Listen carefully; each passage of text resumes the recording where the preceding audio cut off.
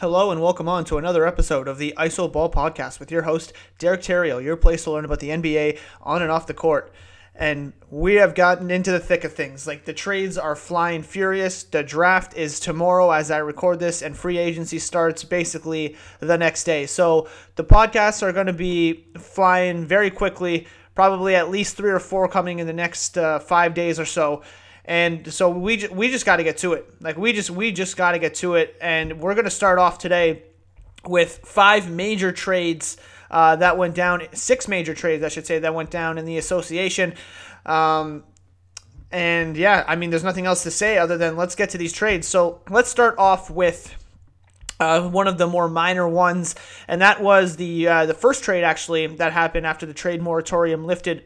And that was the Brooklyn Nets and the Pistons making a trade. So the Brooklyn Nets in this trade are getting Bruce Brown, and the Pistons are getting Donzan Musa and the 2021 second round pick, and that is coming via the Toronto Raptors. So this trade, one of the more minor ones of the day, and we'll get into the major ones in a second here, but essentially, the Nets get their backup point guard in Bruce Brown, somebody who has shown the propensity to shoot the ball really well in catch and shoot situations, specifically from the corner, and can defend on ball at a very high clip. Obviously, Kyrie Irving not known as the best defensive player, so Bruce Brown being a solid defensive backup guard, I think, is a nice get here for the Nets in terms of what they had to give up. For the Pistons, Musa to me, not necessarily a guy that I think has much pop to his game in terms of things that stand out. Doesn't seem to have any one sort of special skill or talent that makes me think, like, if this develops, he could be a really valuable player. I think it was right to let him go at this point, especially to get someone like Bruce Brown, which fills a need there for the Nets and cuts their salary tax bill a little bit. I think by it shaves like $400K off the cap, but I think it takes a couple million off their luxury tax bill. And that 2021 second round pick via Toronto seems to be like that pick will be, somewhere in the late 40s to 50s. Given how well Toronto has built their roster over the past few years and continues to be a viable playoff team, doesn't seem to be like a valuable pick. So to me, the Nets won this trade. I don't necessarily understand. I guess the Pistons are just trying to accumulate some draft assets to some bites at the apple in the second round there. And they didn't think Bruce Brown was necessarily a guy that was going to be around for their future. So if that's the thinking, I guess I kind of understand it. But to me, I think Brooklyn did a better job here filling a need. And again, Bruce Brown is going to get guaranteed for about $1.6 million, and then he's a restricted free agent next year. So very, very small risk here for the Brooklyn Nets to bring on a guy that does fill a need, in my opinion. Okay, next trade. The Los Angeles Lakers and the Oklahoma City Thunder have made a trade. And no, it is not for one Chris Paul. It is for one Dennis Schroeder. As the Oklahoma City Thunder are getting Danny Green and the 2020 first round pick, which is a number 28 in this draft via the Lakers. And the Lakers are getting Dennis Schroeder. So from OKC side, they accumulate yet another first-round pick. I think this is up to number 17 for them.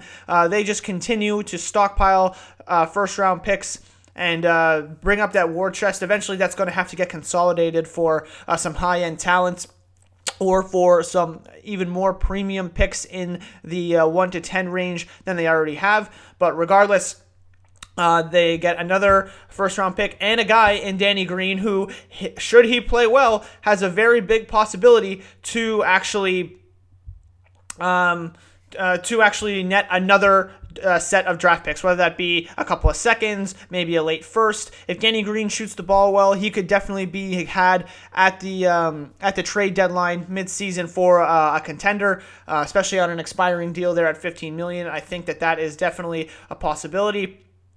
So it's number 28 in this draft for OKC and Danny Green, who most likely will net another late first round or second round picks. And the Lakers get Dennis Schroeder. So the thinking here is that Danny Green slipped in the playoffs a little bit last year. has lost a bit of a step defensively, didn't shoot the ball particularly well, definitely on the downside of his career at this point, although he has been a crucial piece in 3 championships to his name, which is a fantastic career, if I might add. But the Lakers are now getting Dennis Schroeder, more of an on-ball creator, a guy I thought should have won 6th Man of the Year last year. Brian Windhorst reported that LeBron really likes his game and that he has tried to trade for Schroeder in the past. And so this is a guy, Dennis Schroeder, who can still knock down three-pointers now, has a bit of that slow release, but again, is going to be able to provide some secondary creation ability.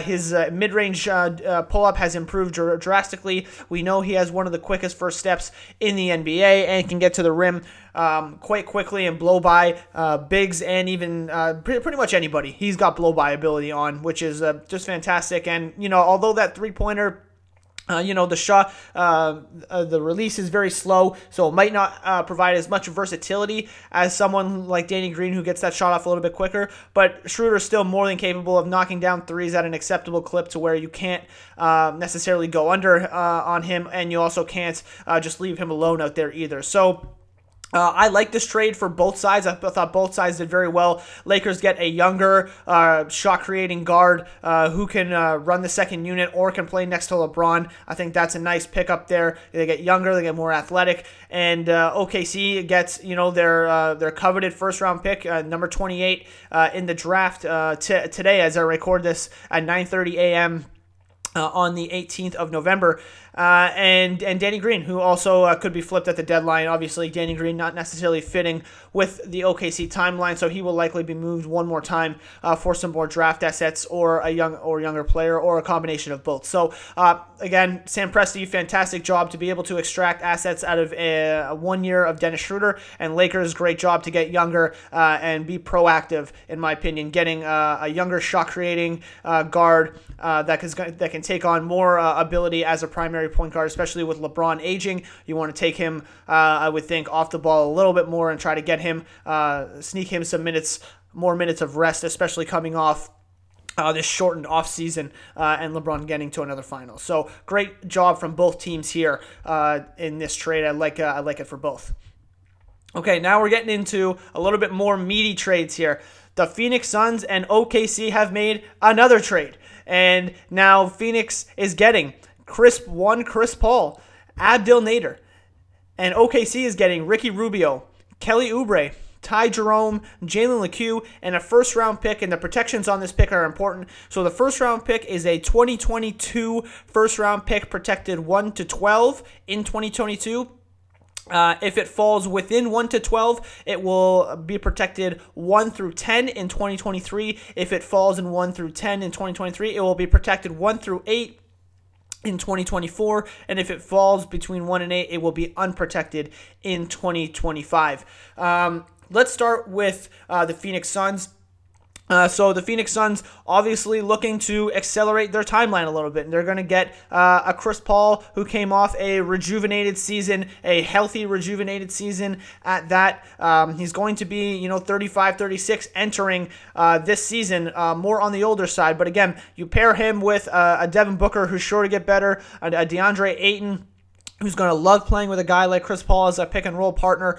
And you've also got, a guy like, Mikal Bridges, who showed a lot last year. Presumably a guy like Dario Saric is going to come back for this roster as well. And so really quickly, you start looking at, these lineups, Cameron Johnson, who's most likely going to start for this team. You still have Cheick Diallo. Abdel Nader showed some things. If they can bring Javon Carter back, that's a nice backup point guard. Or Cameron Payne, either one of those. So there's some, and you still have the 10th pick in the draft this year, which I thought was very nice for the Suns to keep in this deal as well. So, you've got some pieces here if you're the Phoenix Suns to go out and make some noise in that Western Conference and possibly sneak in to a playoff spot at the bottom there. So they accelerate their timeline a little bit, and so a lot of the times when teams do this, you think, okay, they must have given up some real assets to be able to do this. Well, let's look a little bit deeper here. What did Phoenix really give up to get a couple years of Chris Paul and a couple years of playoff experience, essentially, or hopefully we'll say, some competitive basketball experience, we'll call it, for a guy like Devin Booker and DeAndre Ayton? Well, they gave up Ricky Rubio, who's making about $17 million this coming season, and then $17.8 million next season. Now, that's probably a negative value contract for a guy like Ricky Rubio, who really mucks up your spacing and doesn't defend at the level he once was. But not terribly negative value contract, but I would say negative. $17 million for next year for Ricky Rubio, I would say, is a lot. You're giving up Kelly Oubre, who is probably the best asset in this, but again, this is the last year of Oubre's deal, and he's going to be an unrestricted free agent the following year. So unless you were prepared to properly pay Kelly Oubre, who's probably going to be asking, should he play well this year, something in the $20 million range, that could get very expensive. And then a guy, like Ty Jerome, who was just drafted this year, didn't really get on the floor, didn't really play very well when he did get on the floor. And another guy like Jalen Lecque, who saw no minutes, who is basically just an athletic project at this point, and I'll emphasize athletic because he is extremely athletic. You should go look up some of the YouTube clips of this guy. He's unbelievable. But again, more of an athletic project than a value asset at this point. And then the only other asset you give up is a first round pick in 2022, protected 1 through 12. Now again, this is not this year's pick. This is not next year's pick. It's the year after. So that is where it could get, just a little bit dangerous here, because again, we understand Chris Paul only on his deal for this year. He's got a player option that he's almost guaranteed to pick up for next year. And then in 2022, he's off the books, right? 2022, 2023, he's off the books. So that's something you have to think about here, is that in the you most likely will get Chris Paul in his last season playing. So you'll have Chris Paul on your team during the season in which you will be seeded for that 2022 pick, which is good. But if that doesn't convey, then you might be in for a bit of a lottery pick in 2023.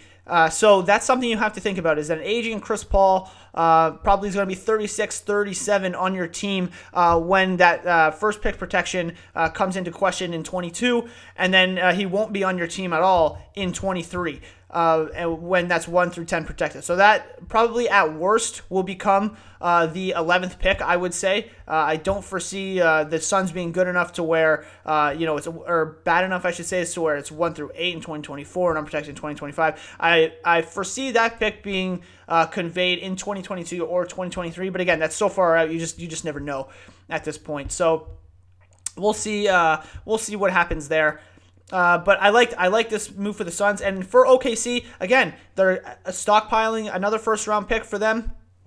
Great work there. They get some younger guys on their team in Oubre, Jerome, and Lecque, all of which could be building blocks for them going forward, and will have opportunities to play and get on the floor and show that they could be part of this OKC team going forward. And a guy like Ricky Rubio, who again will just kind of mesh these pieces together. Ricky Rubio is still a good point guard at this point in his career, and he'll be able to kind of mesh things together here for the Oklahoma City Thunder to kind of turn these pieces into something more than just the parts individually, making it the sum of its parts, I should say. So that's something that definitely has to be taken into account here if you're OKC getting Ricky Rubio, is that it's going to make this team look a lot better than they would be without him. But a nice get for OKC. Good asset haul here for a guy like CP3, who was considered last year to be a substantially negative value contract. Revives his career. Well, not revives his career. I shouldn't say that. That's not true. Revives his trade value, I should say, in 1 year in OKC, where he makes All-NBA second team, and now he's flipped for a first-round pick and some young assets. So nice job here by Sam Presti. Nice job by James Jones and the Phoenix front office here, and I think that both of these teams have won this trade, and they got some the good pieces back that I think both of them will be happy with. So kudos to them. Okay, we got 3 trades left, and I'm not sure where to go here because all of them kind of involve like a bit of a lengthy discussion. So, all right, let's start with the Rockets. So it's a smaller trade, but it leads to a bigger discussion, clearly. Okay, so the Rockets are getting they trade with the Blazers. The Rockets are getting Trevor Ariza is returning to the Rockets, And they are also getting the 2020 first-round pick from the Blazers, which is number 16 in the draft tonight, and a 2021 protected first-round pick. The protections of that 2021 pick right now are unknown. So for Houston here, and I guess it's only right to start with them, Russell Westbrook has decided he does not want to play in Houston anymore. James Harden has decided he wants to be shipped to Brooklyn. And so it's clear that a mini implosion, I guess if you want to call it, is occurring at the moment, and it's tough sledding right now for the Houston Rockets. So the thing here is like a lot of people are quick to jump on the trade machine. They say, "Oh, I want to trade this guy for Harden, or send Westbrook here, or any of that." I need y'all to understand that both of these guys have 2 years plus a player option left on their deals.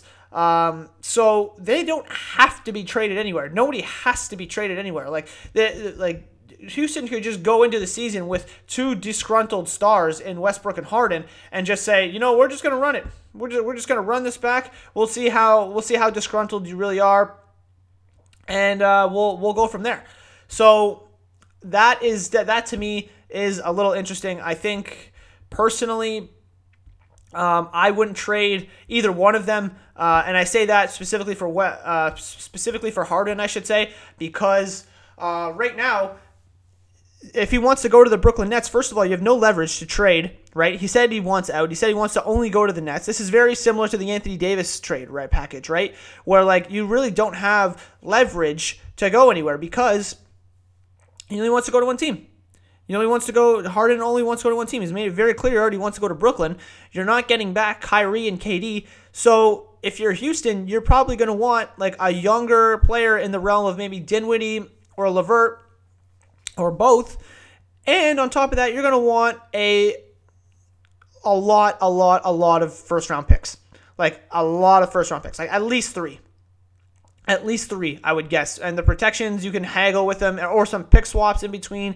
Something to just retool that war chest of draft picks that you had to basically get rid of for Russell Westbrook and, Robert Covington. So, it was a nice job in this specific trade, at least, to get 2 first-round picks back for Covington, who you traded Capella and a first for. And it's like a fringe lottery pick too in 2020, and again the 2021 pick is still to be determined in terms of the protections. But good job getting a first round pick back here for Robert Covington, and getting Trevor Ariza, who is similar to Robert Covington but not exactly the same. So to me, I like this trade for the Rockets. This whole should you trade Harden and Westbrook thing, to me it's no, because you're going to have to give up assets to get off of Westbrook. He's probably the worst contract in the NBA at this point, in my opinion. He just last year just showed he's basically a center at this point. He can't shoot from the outside. His only value has to be with the ball in his hands. So if Russell Westbrook is not running the show with the ball in his hands at all time as a point guard who can't shoot and basically is just a slasher and attacker, not only can he not shoot, but you have to have shooting around him, or else he mucks up the spacing and he can't get to the rim, like he can so very well. Again, that was part of the reason they traded away Capella to bring in Covington, because you can't have 2 non-shooters on the floor in Houston's system. Now, is Houston's system going to be the same with Steven Silas in here instead of Mike D'Antoni? These are all questions that are just so uncertain here. They just compound the uncertainty here for the Rockets. And that's why I wouldn't get rid of either of these guys. Personally, I'm letting the season play out. I want to see what I want to see what Westbrook can do to try to recoup his value this year. And Harden, to me, hasn't, he's still James Harden. He's still probably the best offensive player in the league. But if his only destination is Brooklyn, and Brooklyn's not willing to give up what you want, then, well, we're just going to keep James Harden. Because I'm not giving up a franchise-changing generational talent like him just because he wants to go somewhere. I kind of remember when Kobe Bryant asked for a trade to the from the front office, and basically the Buss family said, "Hey, look, we're not going to get back what you're worth, so we're just not going to trade you. And I think they should probably do the same with James Harden. And for Russell Westbrook, like, again, he's the worst contract in the NBA at this point, in my opinion. So for me, you just hope that he gets better. And even if he doesn't get better, at least you have one less year off of that deal if you keep him this coming season. And so at least he's not as bad of a deal, because you don't have to deal with, 41 million, 44 million, and then 47 million. You really only have to deal with 44 and 47 million should you trade him next offseason. And maybe a team wants to take him on. Maybe there's a Charlotte Hornets, Jordan Brand athlete. Michael Jordan seems to be interested in Westbrook. Put some bums in seats, maybe not this year, but maybe next year and beyond. So maybe there's some appeal there for a team like the Knicks or the Hornets. But me, I'm not trading Russell Westbrook at this point, because I don't think you're getting any. I think you're going to have to give assets to get off him, and I'm not doing that for Russ. And for Harden, he's basically just killed all his leverage, and you're not getting back what he's going to be worth, so I'm not trading him either. So I wouldn't trade either one if I were them.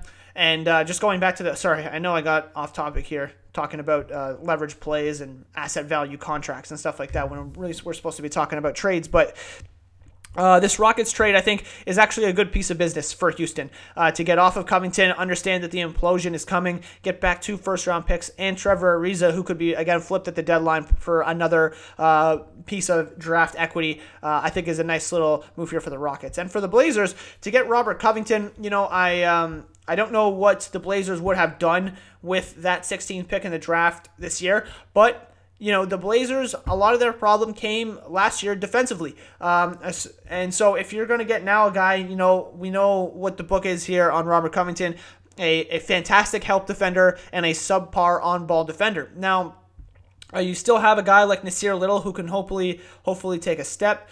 Gary Trent Jr. showed quite a bit last year. He maybe could be in the starting lineup defensively. Yusuf Nurkic is now going to have a full healthy year coming back. Zach Collins is going to be back in the mold. So you've got some things here along with Covington that makes this team a little bit more intriguing defensively, which is good. And we'll see how this plays out for Portland, but not bad. An okay risk here for Portland. I want to see the protections on the 2021 first round pick to see if I really like it or not. But not a bad risk here for Portland until I see otherwise. So again, Rockets get Trevor Ariza, the 16th pick in tonight's draft, and the 2021 first round pick protected, with the protections are unknown, and the Blazers are getting Robert Covington. Okay. Whew. The Bucks now. The Bucks made 2 significant trades it was last night, I think. So let's start with the more minor one, okay? So the more minor one is the Bucks are getting Bogdan Bogdanovic from the Sacramento Kings, and the Sacramento Kings in return are getting Dante DiVincenzo, Ersan Ilyasova, and DJ Wilson. Now, part of the reason the Bucks did this is because they needed an on-ball creator. They needed somebody that was going to be able to run a pick and roll at a high level that you can't go under on. I mean, you were clearly able to go under the screen on a guy like Eric Bledsoe, and he's just shown to not play well in past playoffs, which is somewhat of a problem, I would say, especially with the aspirations that Milwaukee has specifically. So that was a bit of an issue, in my opinion. And now you get a guy, and again, I know I'm kind of leaking into the other trade here. I understand that, and we'll explain why there's no more Eric Bledsoe in a second. But you now get a guy like Bogdan Bogdanovic, who's shown a lot more propensity to be an on-ball creator, to be a an off-the-dribble scorer, a playmaker to some extent. Just something that you can get as a bit of an upgrade in terms of a younger player that can really bring in a lot more here for the Milwaukee Bucks, in my opinion. And again, you're giving up on Dante DiVincenzo and DJ Wilson. Sure, Ersan Ilyasova, to me, not really much of an asset, in my opinion. And again, we don't know what the contract is for Bogdan Bogdanovic. So I want to see what the sign and trade salary is there. That's going to be extremely important because if you gave up Dante DiVincenzo and DJ Wilson to sign Bogdanovic to what would be considered a negative value contract, then that might be something we need to review in terms of what this trade looks like. So that trade is also in cahoots with another Bucks trade where the Milwaukee Bucks are getting Jrue Holiday, they're trading him. They're trading to the Pelicans Eric Bledsoe, George Hill, and this is where it gets kind of nuts.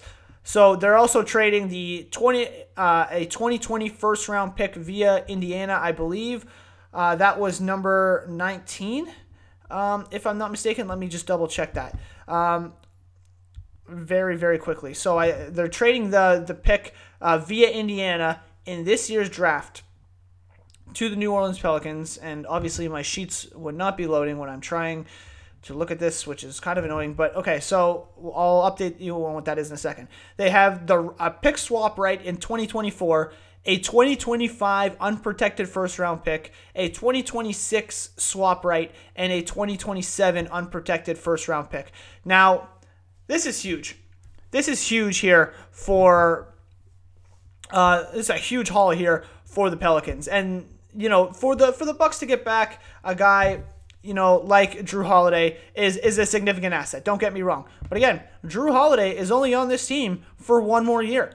One more year at $29 million this coming season, and essentially he has a player option next year. And that's it. And that's it. So you've traded all of this draft equity, the first in this draft, the unprotected in 2025, the unprotected in 27, and the swap rights in 24 and 26. You traded all of that for 1 year of Jrue Holiday. And so you ask why. Jrue Holiday can't be worth all of these assets. And you're right, he's not. He's not. But what is worth it is that if you do all this to keep Giannis Antetokounmpo and get him to sign the 5-year max, Supermax to stay in Milwaukee, well then, now we're talking about a different situation. And this is where we get into a bit of a deeper conversation to me about, what are we doing here, NBA, in terms of trying to keep these players in small markets. This Supermax to me is clearly not working. Let me tell you why, okay? The incentive for the player to stay with their specific team, and again, the Supermax is eligible. Again, let's go over the Supermax. The Supermax is eligible for players who have had 10 plus years of service in the NBA, or have made either All NBA, MVP, Defensive Player of the Year in 2 of the last 3 seasons. Okay, 2 of the last 3 seasons you have to have made one of those designations. Obviously, Giannis, back-to-back MVP. We know he is Supermax 35% Supermax eligible. That's no brainer. So I think what the difference is if you sign the Supermax with your team, you get the 5th year, you get something like $80 million more to stay with the other team, and then if you were to sign with somebody else instead, it would be a 4-year deal with about $80 million less. And I don't have the exact numbers in front of me to necessarily give you the exact. It's like $200 million something for the Supermax and 150 something million for 4 years to sign with another team. Okay, so that's what we're looking at here. So right now, that's the incentive. That is what the NBA has said. This is the incentive for them to stay. You get the 5th year of security at the 35% max number, and we're able to give you 35% of the salary cap, where you only get, I think, about 30 if you were to sign with another team. Okay, we get the incentive, right? It's about $80 million. $80 million and a 5th year of security.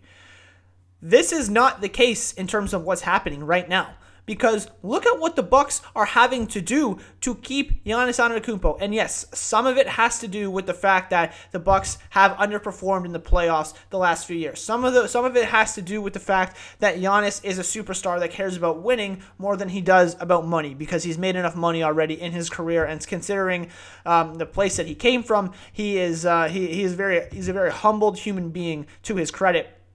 And money doesn't mean a lot to him, because he already has more money than he ever thought he would ever have coming from historian Greece. So he's motivated by winning. And the Bucks have come up short. We know they lost to Miami in 5 games in the second round. Like, that should not make Giannis happy. But for the Bucks to have to do all of this, okay, for the Bucks to have, and again, let's be fair, the Bucks have not shown a propensity to pay the luxury tax either.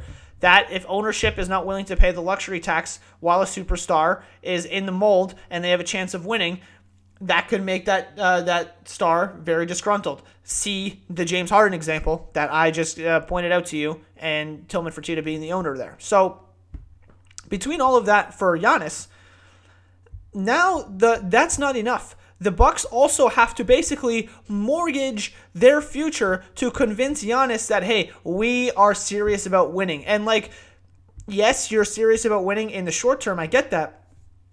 But a 2027 unprotected first, that's 7 years from now. How do you know what's going to happen 7 years from now? Giannis won't even be on the contract that he's hopefully going to sign 7 years from now. 2025 unprotected first. Giannis will be in the last year of his deal. Presumably, he's going to get a player option on the last year of that deal as well. That's not a good thing. And the right to swap picks in 2024 and 2026. The right to swap picks with the Pelicans, should they choose. So they do all of this to appease Giannis.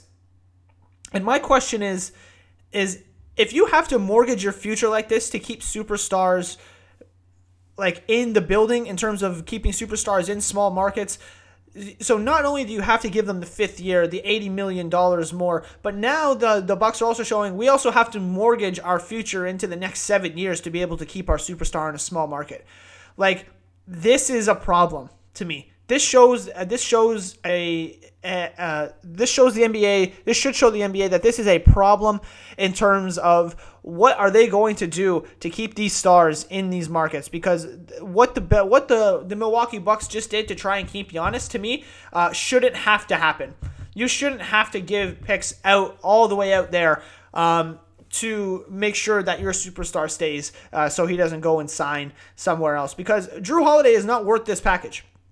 Right? I don't think anybody disagrees with that statement. Jrue Holiday is not worth Eric Bledsoe, George Hill, the 2021, 2024 swap right, 2025 unprotected, 2026 swap right, 2027 unprotected.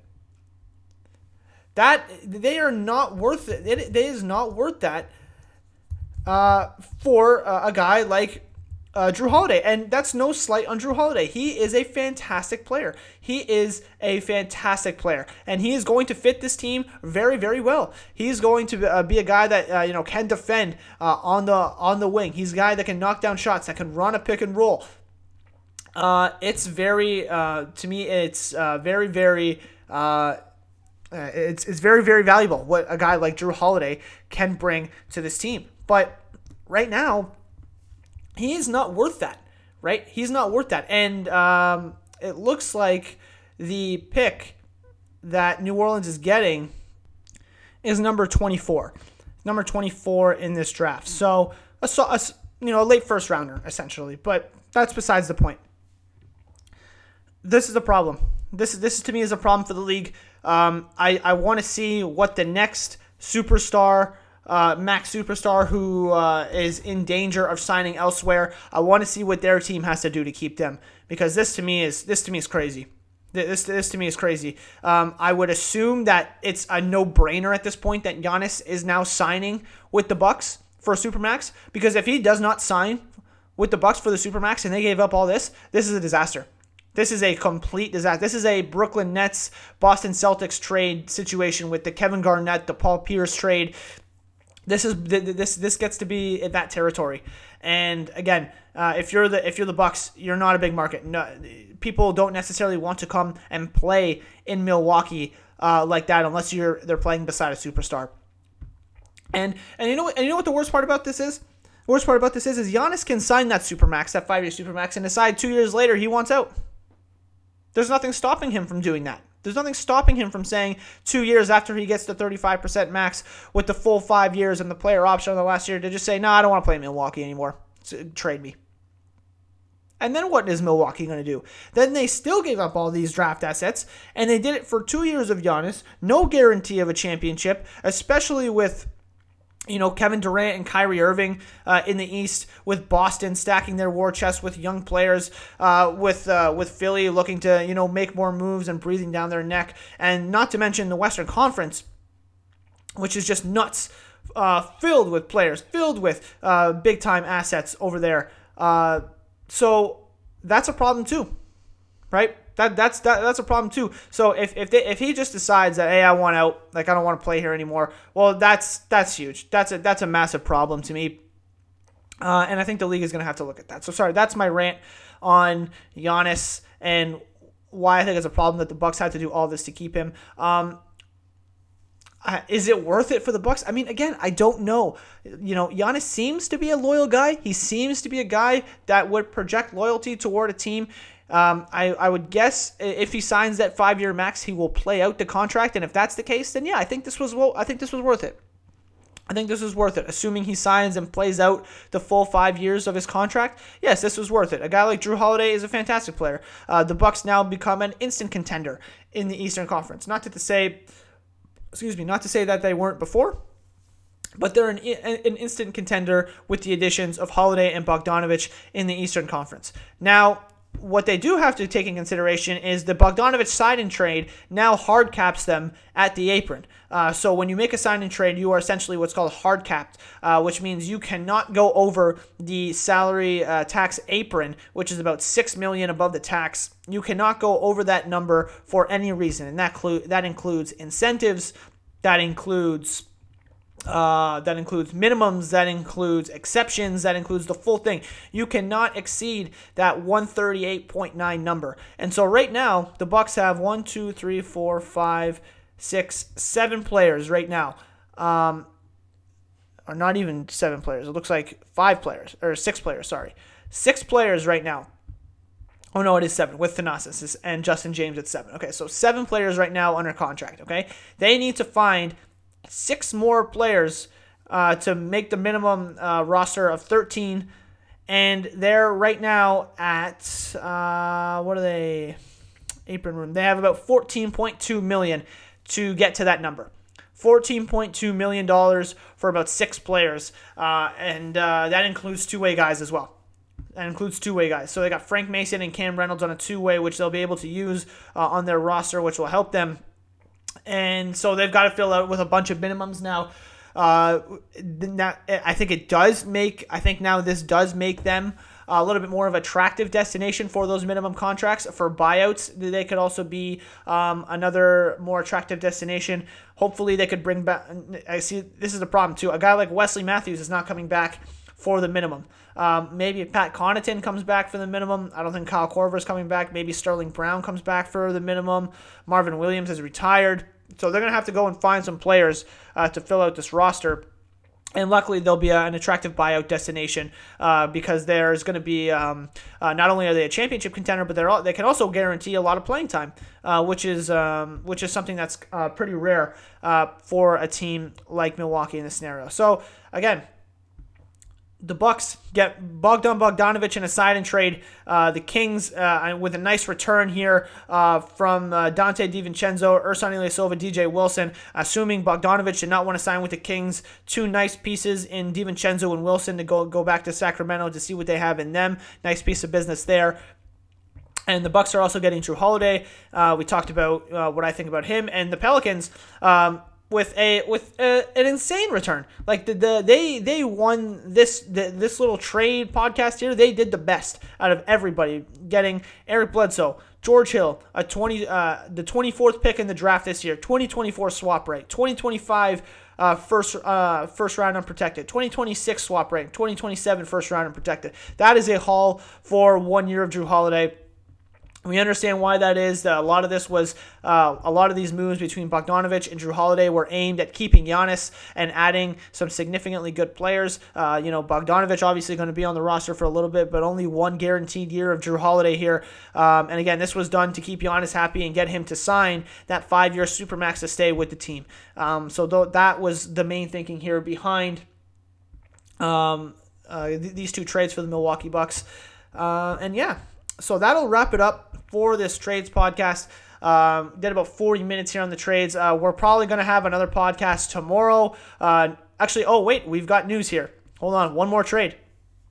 The New York Knicks are moving up in today's draft, acquiring the Utah Jazz pick at number 23 for number 27 and 38. So the Knicks are now picking at number 8 and number 23 in tonight's draft. You wonder if they're going to package 8 and 23 to move up another spot, perhaps, in this draft. We will see. But right now, the Utah Jazz are getting picks 27 and 38, and the New York Knicks are picking at number 23.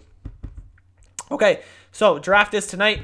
I will have a podcast up tomorrow with Nick Raponi, as I usually do, to go over the draft picks, who fits where, who are our favorite guys, this, that, and the other. I think that'll be a good one. As usual, Nick follows. He writes for Busting Brackets, and he follows the NCAA pretty well. Knows these guys a lot better than I do. So we will see what happens there. There's sure to be more trades to go over as well. And then free agency starts like a day after. So on Friday at 6 p.m. So it's coming fast and furious here. It's going to be tough to keep up, but I will do my best to keep up with all this sort of stuff. And nonetheless, there's going to be podcast after podcast coming here from the Isoball Pod to try and cover all of this stuff going down. So thanks so much for listening. This is just the tip of the iceberg, and we will talk to you tomorrow. Till then.